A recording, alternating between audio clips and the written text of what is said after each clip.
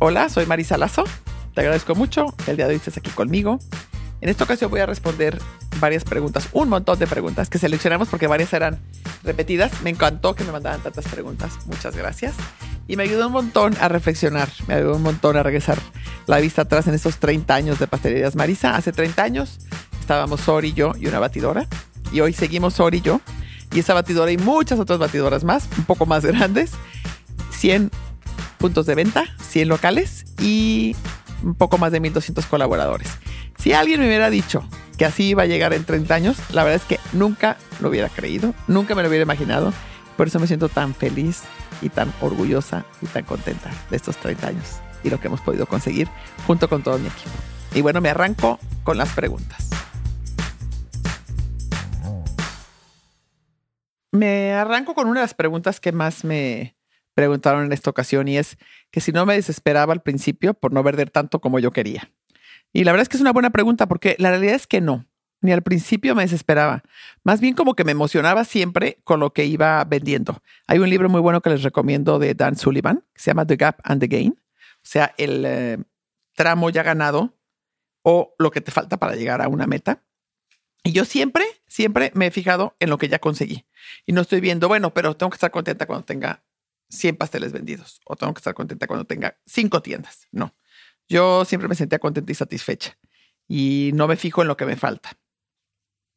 La siguiente pregunta tiene que ver con mis hijas. Me preguntan si siempre a mis hijas han trabajado conmigo. Y sí, desde que tenían 15 años hicieron de todo.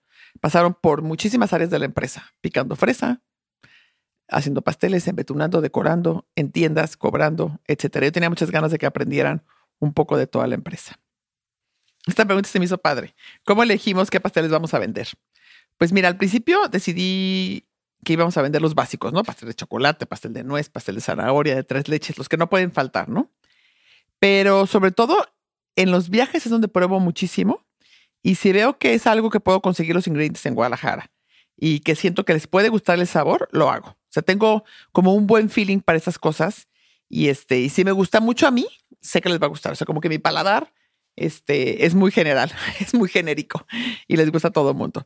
Y esa es una de las partes que más me gusta del trabajo. Me encanta sacar recetas nuevas, me encanta elegir qué sabores vamos a sacar, me encanta hacer pruebas y pruebas y pruebas y probarlas y probarlos y probarlos. Porque nunca me canso de probar dulce. Esta me parece una pregunta también muy pertinente y sobre todo para cuando estás emprendiendo y creciendo tu negocio y tiene que ver con cómo organizaste tus finanzas para crecer tu negocio. Ya les he dicho que ahorrando, ahorrando y ahorrando, y lo vuelvo a decir, ahorrando, ahorrando y ahorrando.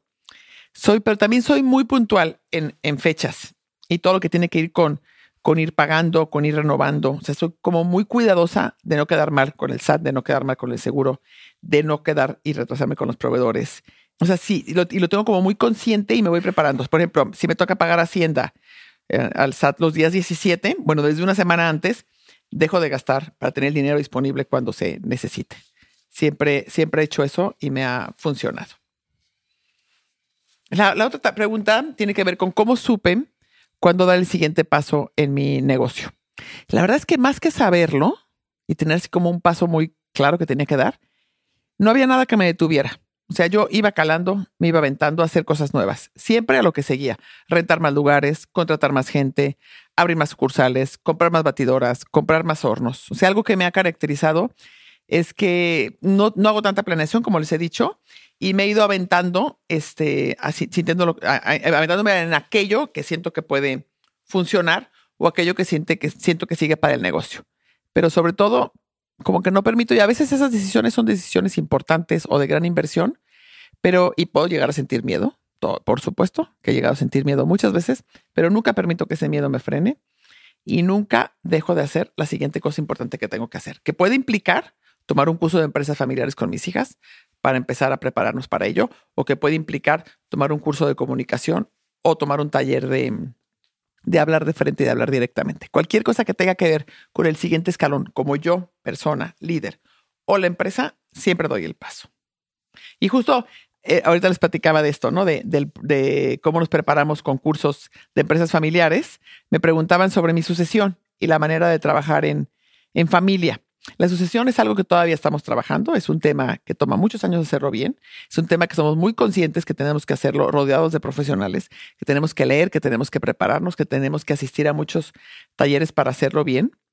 Y en cuanto a la manera de trabajar en familia, yo siempre les he tratado de enseñarles a mis hijas mis valores, ¿no? Y lo que creo que es importante, como ser amables, como mirar a la gente a la cara, como ser respetuosas con las personas, ¿no?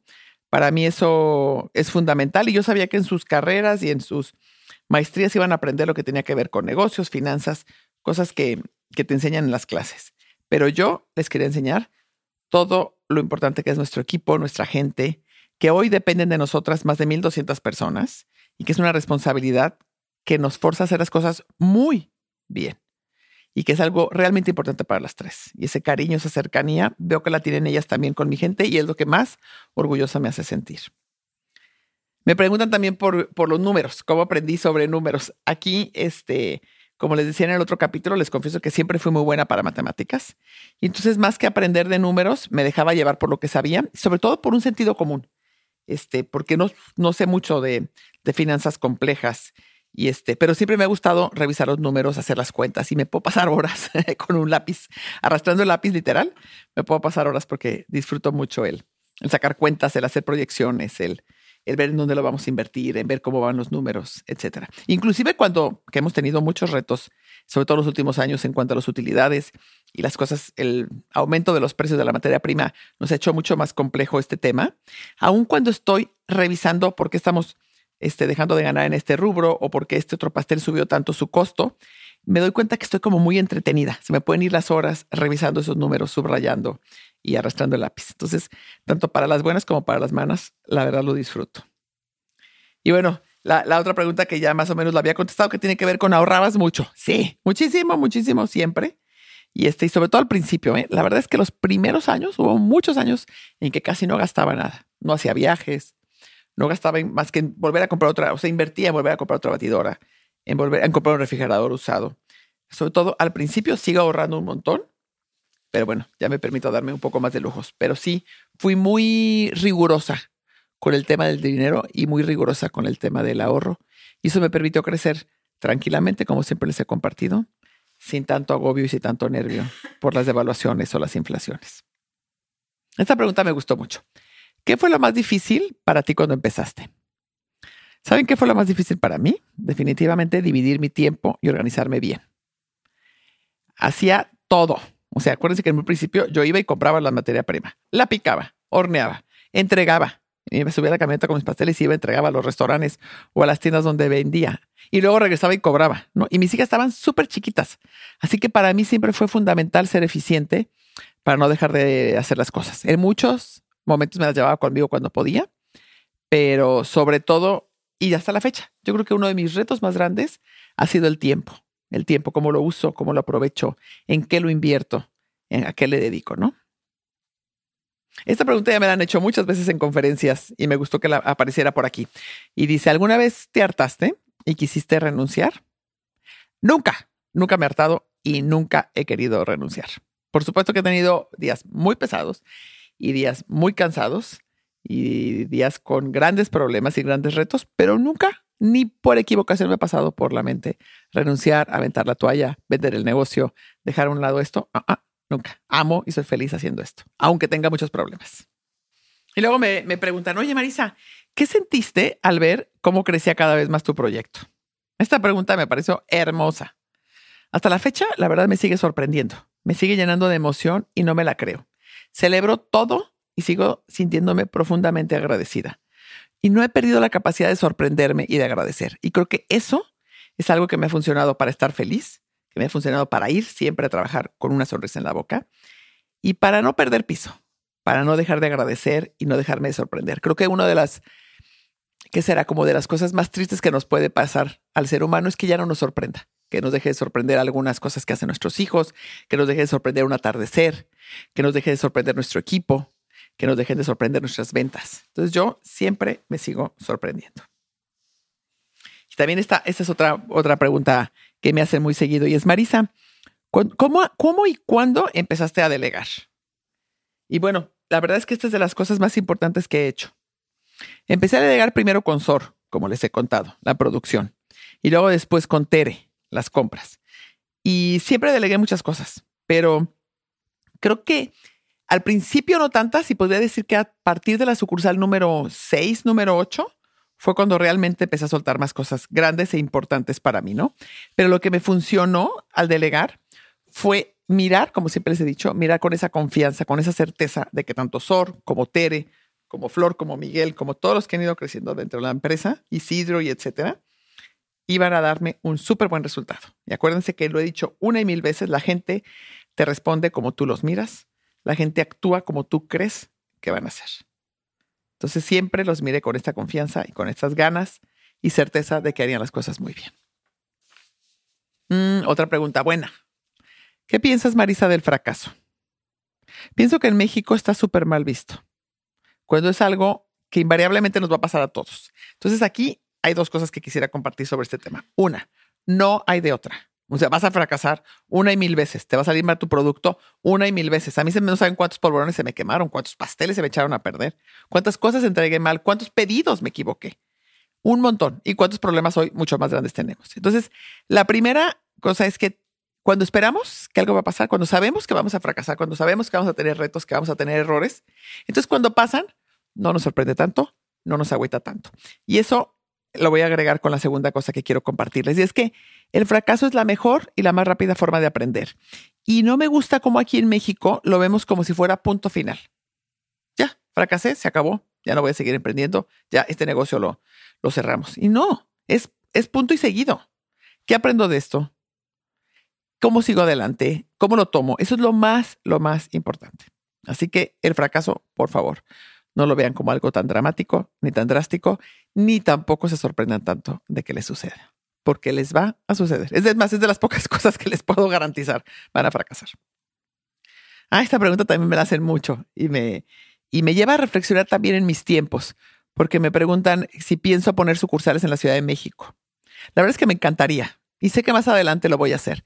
Hoy en día estamos como muy concentrados abriendo León y queremos irnos para el Bajío y estamos aprendiendo de esos errores que tenemos. Estamos aprendiendo, porque no es nada sencillo abrir sucursales en otra ciudad, sobre todo la parte de la cultura, el conseguir que la gente sienta y viva la cultura de Pastelerías Marisa, aunque no me vean seguido, aunque estemos en otra ciudad diferente, ¿no? Entonces creo que una vez más hemos tenido un montón de fracasos, pero estamos aprendiendo mucho de estas aperturas en otras ciudades y ya que nos sintamos mucho más seguras, mucho más confiadas y mucho más tranquilas, seguro nos vamos a la Ciudad de México y nos encantará estar por allá. Esta pregunta también me parece una pregunta buena y que te da para mucha reflexión, ¿no? Marisa, ¿cuál fue la decisión más difícil que has tenido que tomar en tu empresa? Y yo creo que lo más difícil para mí siempre ha sido cuando alguien del equipo no está dando el ancho o no ha crecido con el puesto o que no puede seguir en él, ¿no? Normalmente buscamos la forma, por supuesto, de promover a esa persona en otra área, pero siempre para mí ha sido muy difícil ese tipo de situaciones. Cuando hemos crecido mucho y la gran mayoría de las personas están conmigo desde que estábamos en mi casa o desde que teníamos 3 o 4 sucursales. Hoy en día estamos por llegar a la sucursal número 100 y obviamente este es un negocio mucho más complejo. La gran mayoría de mi equipo se ha crecido. La gran mayoría de mi equipo, pues más, el 95% del equipo ha dado más que lo que yo esperaba y ha sido para mí súper agradable el crecer juntos y el crecer esta empresa juntos. Pero siempre hay una que otra persona que ya no quiere o no tiene la capacidad de hacerlo y para mí, como siempre les he dicho, este tipo de conversación, este tipo de decisiones me cuestan mucho trabajo. Esta está linda esta pregunta, me dice, Marisa, ¿cómo le hiciste para confiar en tus recetas? La verdad es que, como ya les he dicho que soy súper postrera y súper dulcera, siempre confío en algo que me encante, o sea, pero encantarme en mayúsculas, ¿eh? Así que si estoy segura que están ricas, siempre digo, como ya saben que soy bien positiva, siempre pienso, les van a encantar estas galletas. Hoy en día la verdad es que no confío tanto en las recetas de los libros y las revistas, porque muchas veces no saben como te dicen, pero sí confío plenamente en mi paladar y en el expertise que hemos creado tanto y desarrollado tanto Sor como mis hijas y yo. Entonces, hoy en día confío más en eso que en un libro. También me preguntaron quién se encarga de innovar hoy en día. Y eso es importantísimo. La parte de innovación siempre tienes que estar dispuesto, como me lo dice una de mis hijas, tengo que estar dispuesta a invertirle y a estarle perdiendo a lo mejor por unos años en eso que estás innovando para que después estés preparada y lista. Así que las que se encargan más de innovar son Zoraida y esa hija mía, que siempre está encima de mí con todo lo de innovación. Ay, esta pregunta, hijas, mano, es una pregunta que todavía sigo trabajando. Me pone Marisa, ¿cómo venciste el miedo al que dirán? Ya saben que este ha sido uno de mis más grandes retos. A lo largo de mi vida me ha importado mucho y he puesto demasiada atención a esta parte de qué van a decir los demás y a este deseo de ser vista como linda y amable. Lo he trabajado en terapia, lo he trabajado en coaching y lo he trabajado mucho en mi meditación. Por lo que es algo que ya no me afecta tanto como antes.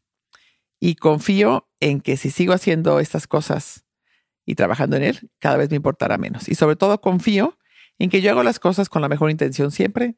Si no salen así, pues ya no es mi problema. Y bueno, otra pregunta buena es ¿cuáles han sido los principales retos en todo este tiempo? Aquí es diferente a la otra porque la otra estaba como muy puntual sobre la empresa y esta más bien tiene que ver como en todos estos 30 años, ¿cuál ha sido uno de mis principales retos? Y bueno, por supuesto, como empresa, uno de los principales retos ha sido definitivamente el seguir produciendo a mano y de manera artesanal, sin renunciar a la calidad y a los procesos, pero produciendo ya ahora miles y miles de postres al día, ¿no? Otro reto también grande ha sido el seguir innovando, el seguir sorprendiendo a la gente, que cuando llegue a las sucursales vea productos nuevos, siga sintiendo que tenemos una atención súper amable, se siga sorprendiendo de la sonrisa con la que los recibimos. Y otro gran reto ha sido hoy en día, sobre todo en los últimos años, el poder transmitir la cultura a todos los colaboradores conforme ha ido creciendo la empresa. Que la gente que trabaja conmigo y con nosotras me sienta cercana, aún que somos tantas personas, que sientan que pueden innovar, que pueden equivocarse, que pueden acercarse a nosotros, que somos una empresa humana, cercana, donde nos importa la gente. Eso ha sido de los retos más grandes, transmitirlo. Y lo voy a unir junto a esta otra pregunta que tiene que ver con cuál es el objetivo de la empresa, que para mí entonces la voy a traducir más bien como cuál es el propósito de la empresa, ¿no? Nuestro propósito en Pastelerías Marisa es llenar, y en toda la familia Marisa, es llenar de momentos dulces a las familias de México, estar presentes con los productos dulces y de calidad en los momentos más importantes de las familias, en las celebraciones y también en los hospitales, ¿por qué no? O cuando nace un bebé, o cuando hay alguna tristeza en la familia, al menos una galletita dulce te hace más llevadero ese día y ese proceso. Esta pregunta está muy padre. Marisa, ¿cuáles son tus postres más vendidos? Y mis favoritos. Entonces, bueno, primero les voy a contestar. Los más vendidos son el tres leches, en todos sus tamaños. Y después el Red Velvet. Y tercero, el de chocolate. Pero mi postre favorito siempre tiene que ver con chocolate. Siempre. Entonces he pasado de la rosca decorada a la adicción y luego al pastel de chocolate. Sí, siempre tiene que ver con chocolate, mi número uno. Pero también les confieso que me encantan los macarrones. Y las galletas de avena con chocolate me fascinan. Entonces todo me sigue gustando mucho, pero esos son mis favoritos. Y luego me preguntaron por mis tropiezos y errores. Bueno, pues como les decía, tropiezos y errores he tenido un montón. Pero aquí lo que me gustaría sería compartirles dos temas. ¿Qué hago cuando me equivoco? Ya les he dicho que me siento en la computadora y escribo todo lo que me salió mal después del Día del Padre, después del Día de la Madre, después de Año Nuevo. Escribo todo lo que no me salió para que a la siguiente vez, el año siguiente, en esas fechas, que son las fechas más fuertes de ventas, estemos muy bien preparados y hayamos aprendido de estos errores, ¿no? Esto me sirve también, por supuesto, para atender mejor y sobre todo me sirve porque, como les he dicho que soy tan positiva, les prometo que para el siguiente año, si no lo anoto, ya se me olvidó todo lo que me salió mal. Entonces, por eso lo anoto. ¿Y qué hago también y he aprendido con los tropezones y con los errores? Es que tengo que enfrentarlos pronto, que no debo dejar que pase mucho tiempo, que debo luego, si tiene que ver con alguien del equipo que no está haciendo algo bien, tengo luego que buscar a esa persona y hablar con ella y hablar con él y decir las cosas que no están funcionando para que no crezca más y para que no me haga sufrir por semanas y semanas dándole la vuelta. Y bueno, también la otra cosa que he aprendido de tropiezos y errores es, ya se los he dicho, a comunicar, ¿no? Estos errores tan grandes que les platiqué que he tenido en comunicación, cuando cambiamos el sistema de cobro, cuando cambiamos el sistema de cómputo, pues me equivoqué. Me equivoqué en comunicarlo solamente un día, me equivoqué en no regresar y preguntarles cómo se sentían, me equivoqué en no escucharlos más, me equivoqué en no quedarme callada. Pero bueno, ya hoy comunico hasta el cansancio. Me preguntan si tuve alguna crisis económica. No, nunca. He planeado y cuidado muy bien el dinero y las finanzas en todo momento. Como les dije, siempre estoy pensando cuándo nos toca pagar tal cosa y hago mis calendarios de los abonos que tenemos que dar. Si alguna máquina me la dan a 6 meses, bueno, pues cuido muchísimo ser muy puntual, porque además ahí va mi marca como persona y mi historial crediticio. Así que no he tenido ninguna crisis. Y aquí viene esta pregunta. ¿Has tenido miedo? Sí, pero no dejo que me detenga. Se los he dicho 1 y 1000 veces. Para que no se preocupen si tienen miedo y lo van a seguir sintiendo, aunque tengan como yo 30 años de que emprendieran. Me dio miedo abrir la primera sucursal, por supuesto. Y después me dio miedo abrir la sucursal de Américas, que era mucho más grande y iba a pagar casi 4 veces su renta. Me dio mucho miedo entrar a Shark Tank. Y también me dio miedo dar esa conferencia en Dubái que tanto les he contado. Pero nunca he dejado que el miedo me frene o me detenga de seguir adelante. Lo reconozco, lo hago a un lado y le sigo. Siguiente pregunta. Esa es una pregunta buena. Si volvieras a empezar, Marisa, ¿qué hubieras hecho diferente? La verdad, tengo que confesar que casi nada. Tal vez solo sería un poco menos exigente conmigo misma.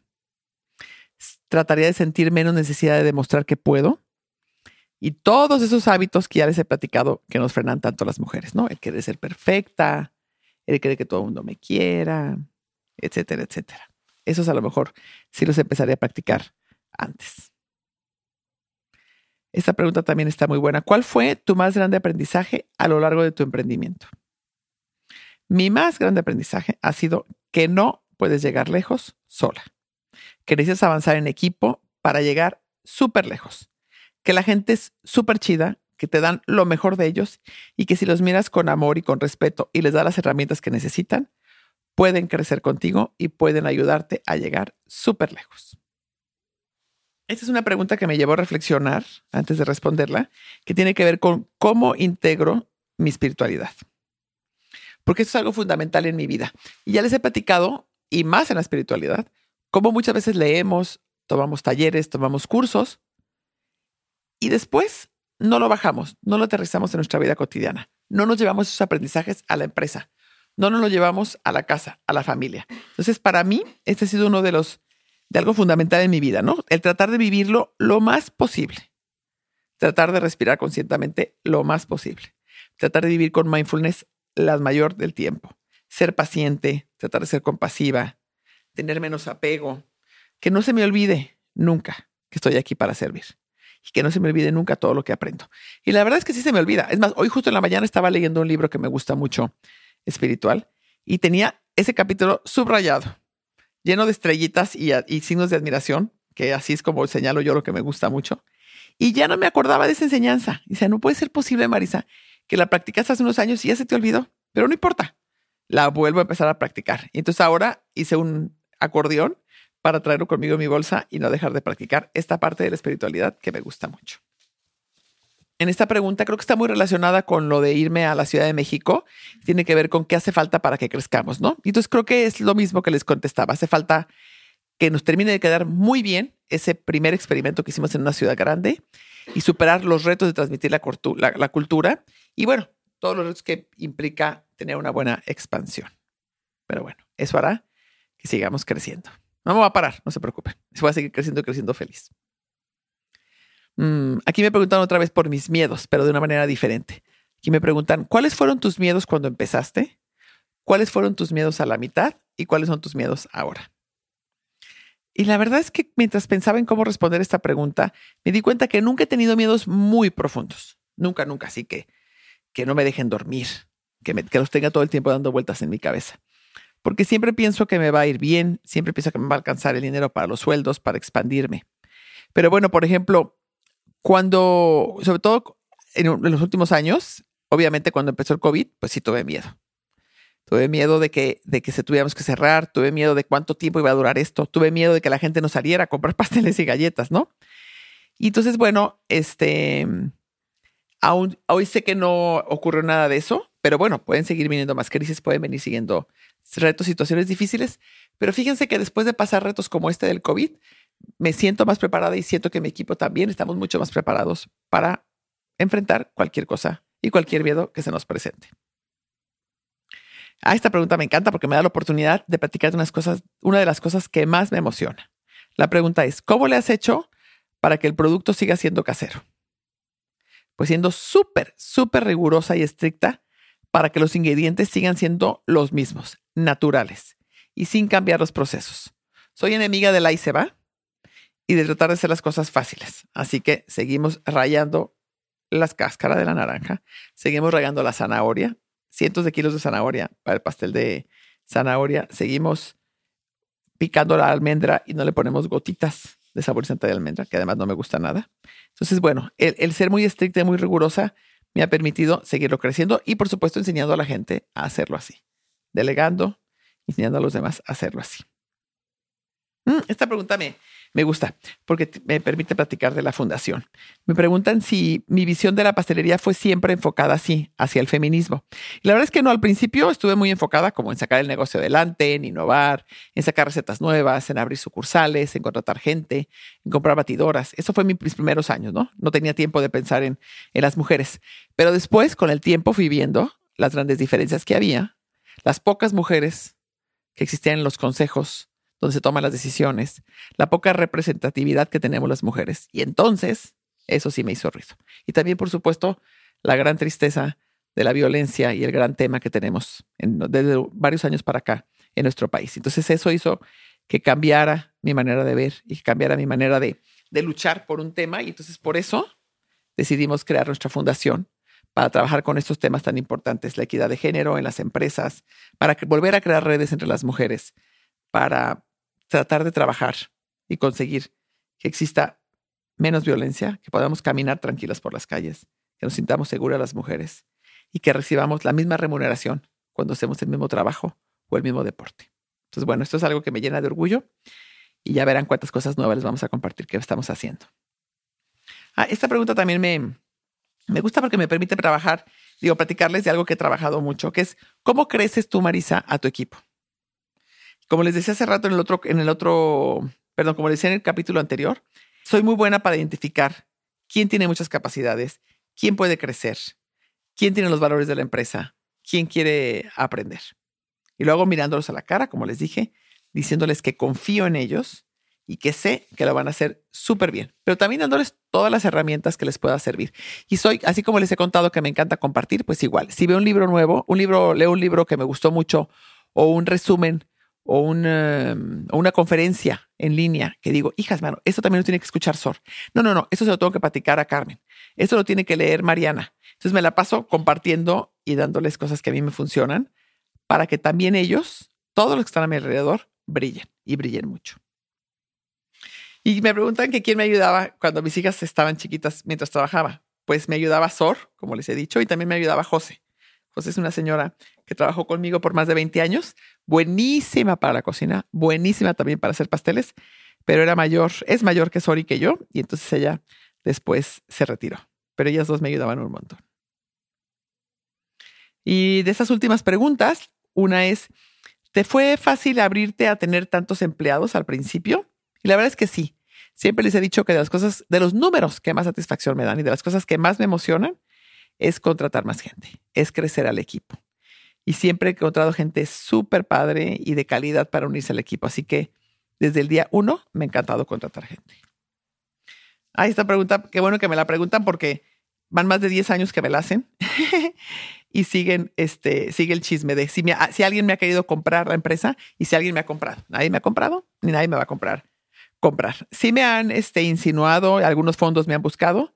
Nada en concreto, porque yo normalmente les digo que no estoy interesada o no lo recibo porque no es un tema que quiero hacer. Yo quiero seguir teniendo esta empresa, quiero seguirla creciendo y quiero que mi familia la siga teniendo. Así que les puedo asegurar que no voy a vender. Y bueno, por último, la pregunta, cierro con ella, que es, ¿cuál es el valor más importante para ti? Pues muy fácil, el ser generosa y también el ser honesta y el compartir. Compartir lo que aprendo, el compartir pasteles, el compartir en mi podcast, el compartir por todos lados. Es una de las cosas que más me definen. Espero los hayan disfrutado.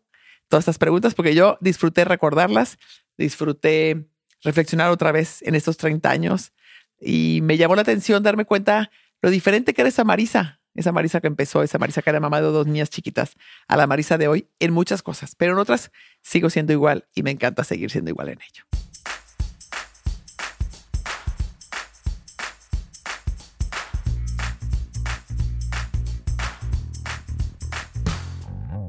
Llegamos al final de este programa y de este capítulo y de esta temporada de podcast.